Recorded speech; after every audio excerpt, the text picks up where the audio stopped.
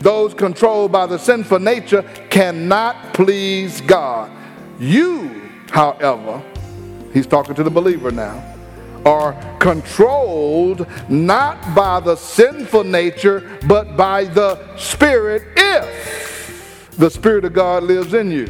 Now, if he doesn't live in you, he's not controlling your action, your attitude, your words, and your behavior.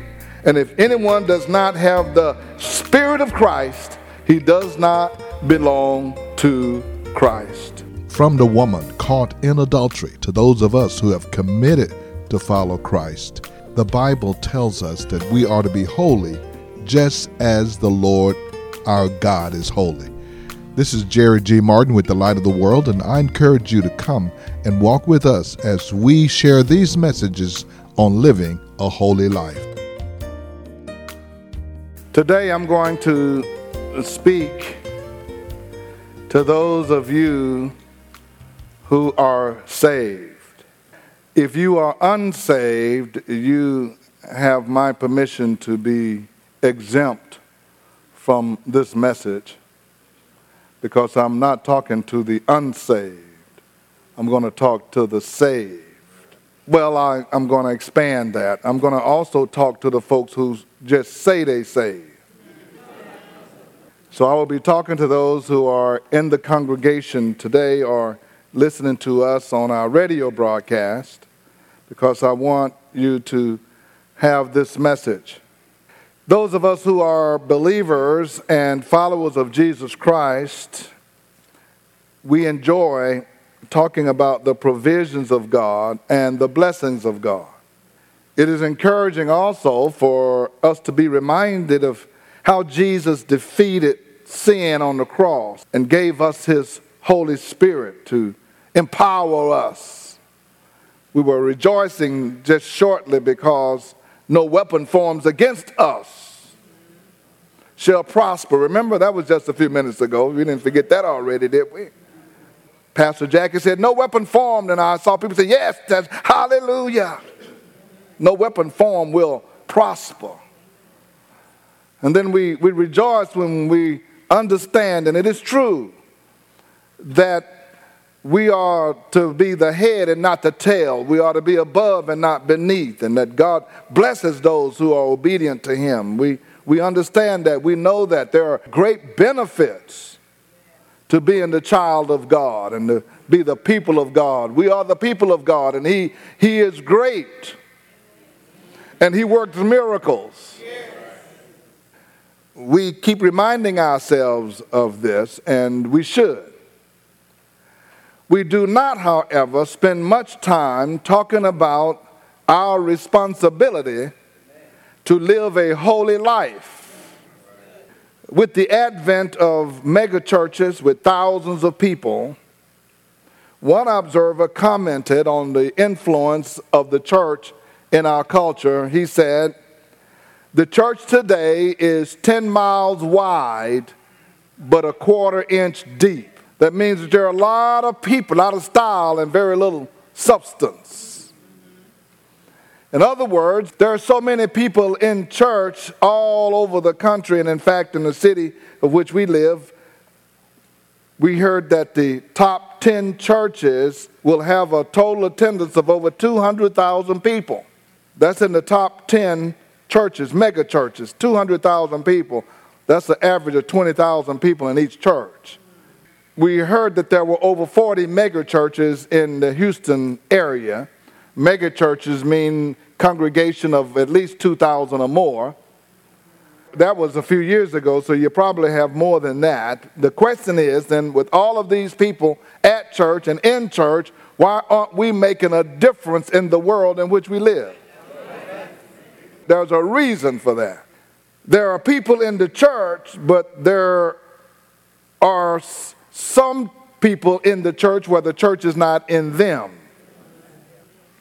Our church attendance and participation and even our church membership and our church serving can become empty activities when there is neither obedience to God nor a practice of a lifestyle that is pleasing to him. Peter gave a command to the church to live in such a way that our lifestyles could be considered holy. Our lifestyles could be considered holy. I already see I need to put my other glasses on so I won't look at y'all, because y'all are already leaning. I know why the Lord told Jeremiah, don't look at their faces while you're preaching.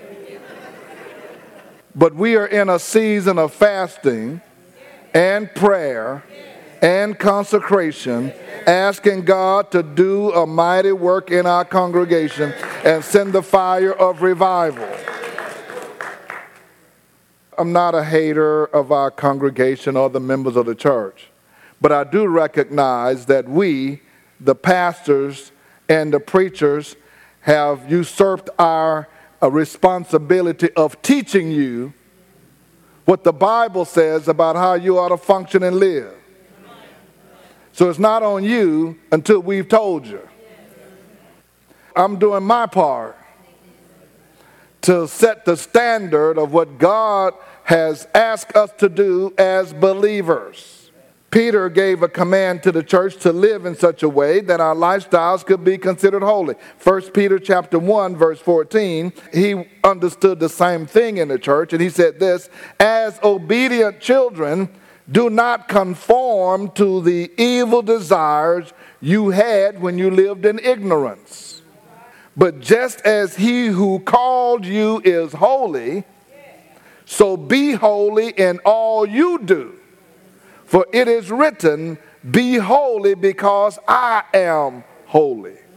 Now, Peter was not just talking. He backed up his instructions with the word of God. I was looking at that. He said, for it is written that you need to be holy because I am holy. And the first thing I said to myself is, okay, well, where is it written? When somebody tell you it's written, I want to find out, well, where is it written and what was said about it? You don't have to turn there, but I'll give you these scriptures, and I'm just going to mention them to you very quickly. You can write them down, but we're not looking at them on the screen. In Leviticus chapter 11, verse 44, the Lord was speaking. He says, I am the Lord your God. Consecrate yourselves and be holy because I am holy. I am the Lord who brought you up out of Egypt to be your God. Therefore, be holy because I'm holy. He told him that twice. Now, when God tells you something twice, he wants you to say, yes, sir. So he said, now be holy because I'm holy. And I grabbed you and I brought you up to myself to be mine, and I don't want anything that ain't holy. I'm holy. Everything around me is holy. So I grabbed you and I made you holy, so you need to start being what I made you to be. Leviticus chapter 19, verse 1. The Lord said to Moses, speak to the entire assembly of Israel and say to them, be holy because I, the Lord your God, am holy. He said now to Moses, speak to the entire congregation of Israel. Speak to everybody. Speak to the children. Okay, I ain't gonna mess with your kids today. The children needs to be holy. You know, I grew up in what they call a holiness church. Even though I wasn't saved, you couldn't tell it by looking at me because I had to act like it. You might not be saved, but you better act like you saved. You can't act like no sinner. If you get a beat down, everybody in this house gonna be saved. I don't know how it was in your house. That's the way it was in mine. Leviticus chapter 20, verse 7. The Lord is talking to the people again, says, consecrate yourselves and be holy because I am the Lord your God. Keep my decrees and follow them. I am the Lord who makes you holy. Then Leviticus chapter 20, verse 26, he says, you ought to be holy to me because I, the Lord, am holy, and I have set you apart from the nations to be my own. I have called you and I have set you apart to be my own. You're going to be different. You're going to be unique. You're going to be mine. That's what God says. In Deuteronomy 23:13, he says, for the Lord your God moves about in your camp to protect you and to deliver your enemies to you. I'm moving around in your camp to protect you, to keep your enemies out of the camp, to deliver them over to you so you're victorious. And then he says, your camp must be holy. That's your house. You got a camp?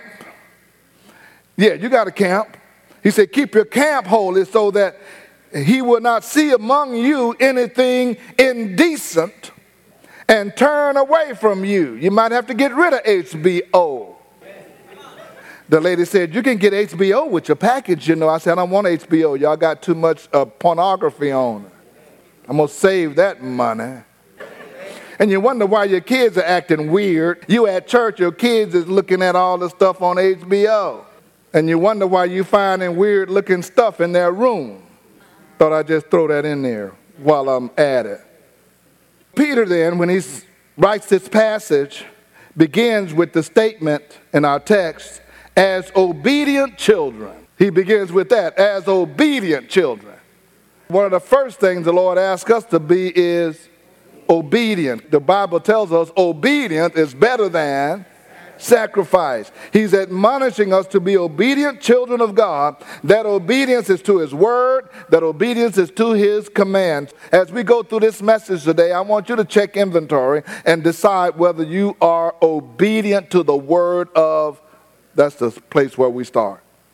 That obedience is demonstrated in the applications of the instructions and the practice and the demonstration of those instructions in our lifestyle.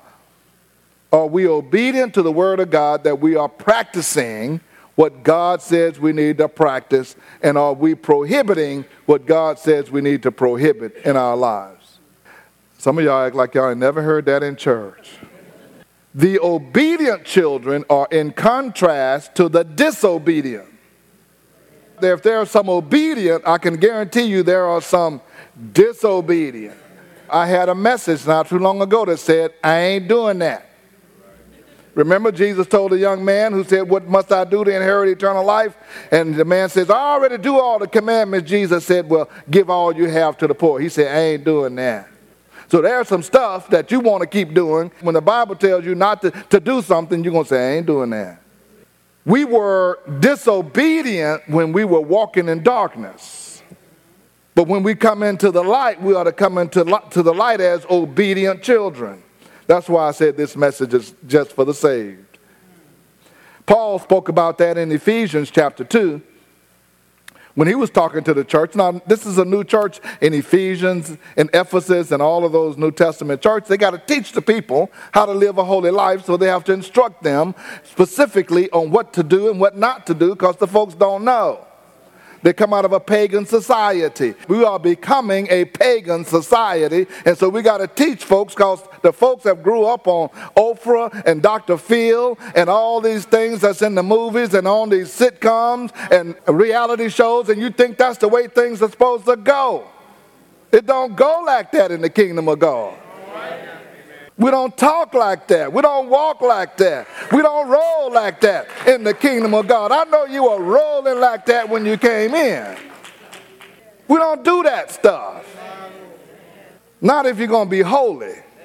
Paul said in Ephesians chapter 2, verse 1, as for you, talking to the believer, you were dead in your transgression and your sin. That's without God. You were dead in your sin and transgression, in which you used to live when you followed the ways of the reality TV shows and your homies and the rulers of the kingdom of the air. That's the demonic forces.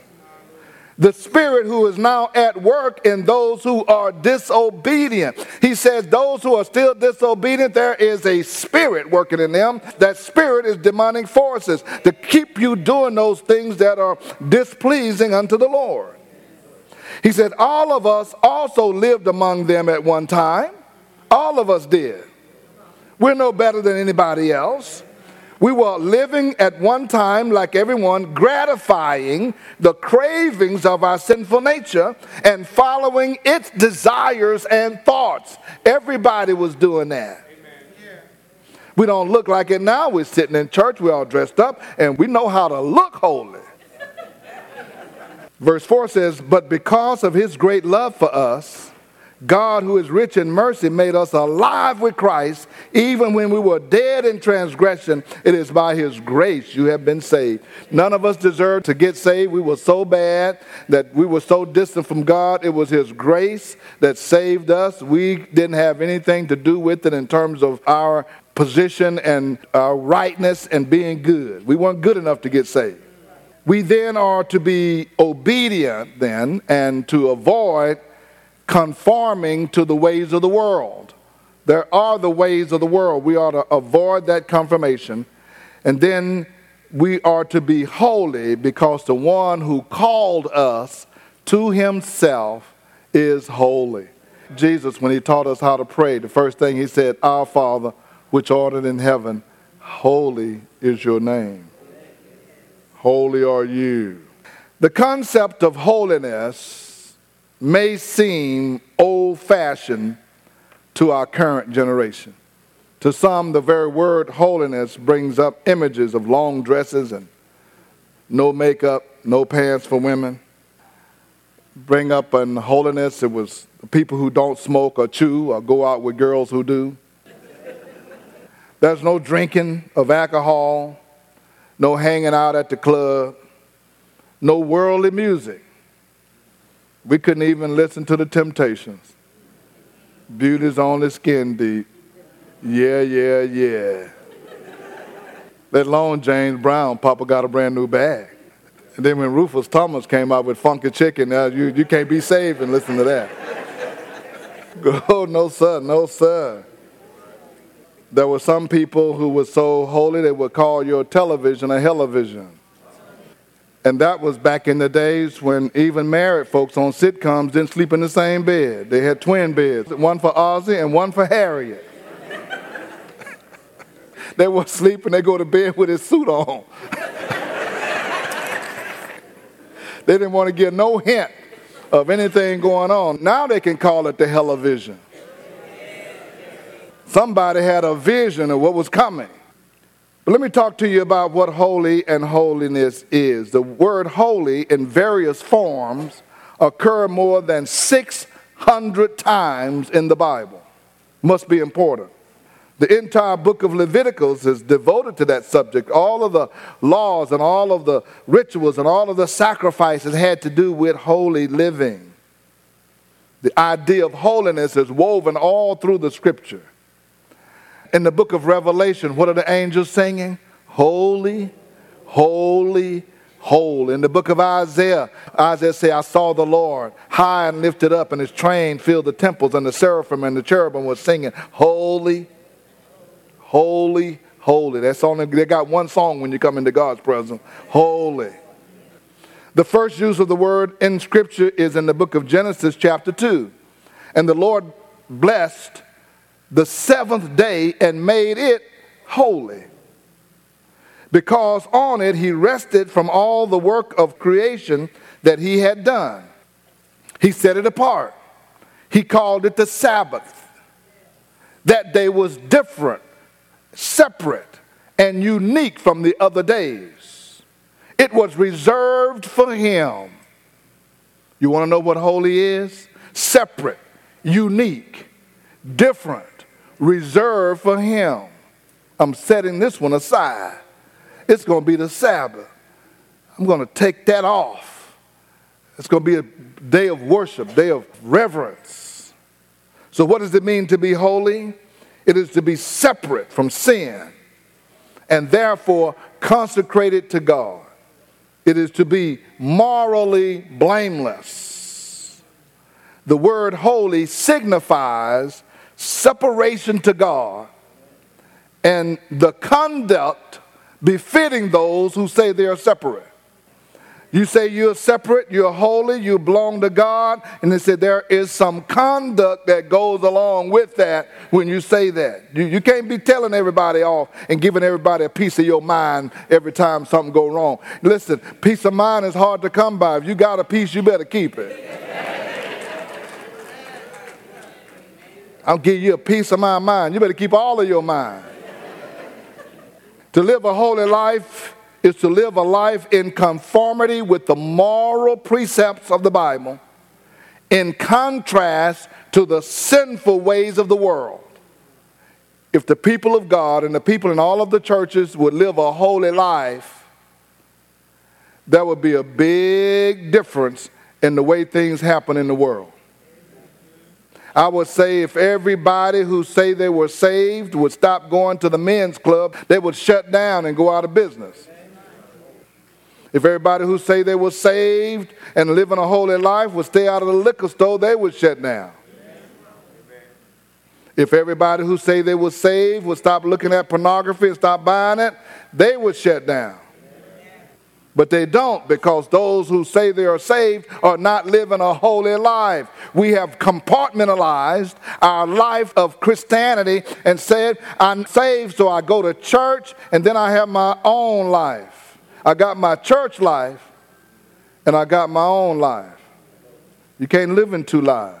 Because when God judges you, he ain't going to judge one, and half of you ain't going to go to heaven, the other half ain't going to go to hell. Everything going to hell. You and your church life. One theologian had it right 50 years ago when they said everybody talking about heaven ain't going. Paul gave clear instructions about living the holy life to the church at Ephesus. Apparently, the members did not have a clear understanding of what it meant to be saved and sanctified, which is exemplified by a holy life. He broke it down clearly in Ephesians chapter 4, and we're going to take a few minutes to just give you some details, because I can say you need to live holy, and then say, well, what do you mean by that? Ephesians chapter 4, verse 22, Paul again says, you were taught in regard to your former way of life to put off your old self, which is being corrupted by its deceitful desires, to be made new in the attitudes of your mind, and to put on the new self, created to be like God in true righteousness and holiness. A lot of times we don't have a good appreciation for what has occurred when the Lord brings us out of darkness into his marvelous light. He brings us out of darkness. He gives us a new place. He places us. The Bible even tells us he seals us with his Holy Spirit. And he stamped us holy when he saved us. And now he says start to live like it and start to work like it. You might not feel holy, but you're holy. That's why he said you got to change your mind and you got to have a renewing of your mind, because your mind ain't going to feel holy when you get saved. Your mind doesn't get saved. Your spirit man gets saved. So your mind going to have to be transformed, but you need to know who you are. Many of us have things going on in our lives that if brought before the Lord, we would be guilty. The good news is that Jesus says, I'm not going to condemn you, but he will tell us that his grace is sufficient and his forgiveness is available to us, but we are to go and sin no more. You may have asked the Lord Jesus to come into your life. The question is he the Lord of your life? If you've never asked the Lord Jesus Christ to be the Lord of your life, invite him. Then determine that you will walk with him and allow him to use your life to reach others. This is Jerry G. Martin. If you would like us to pray with you to receive Jesus Christ, or for any of your prayer needs, call us right now at 281-964-1393. 281-964-1393. To listen to this message again, you can do so by going to our podcast at The Light of the World Daily with Jerry G. Martin. You can join us on our Sunday morning services online at lowcf.org. Again, that's lowcf.org. Or you can join us in person each Sunday at 10 a.m. at 16161 Old Humble Road. We'd love to have you to come out and join with us as Pastor Jackie is sharing great messages that will help you to grow and help you to be all that God wants you to be. For those of you who are looking for books and Bibles or church supplies, we have the Beacon Bookstore right here on our campus. For more information, call 281-441-2885. Now for the Light of the World, this is Jerry G. Martin saying, may the Lord our God richly bless you, and we'll be with you again next time.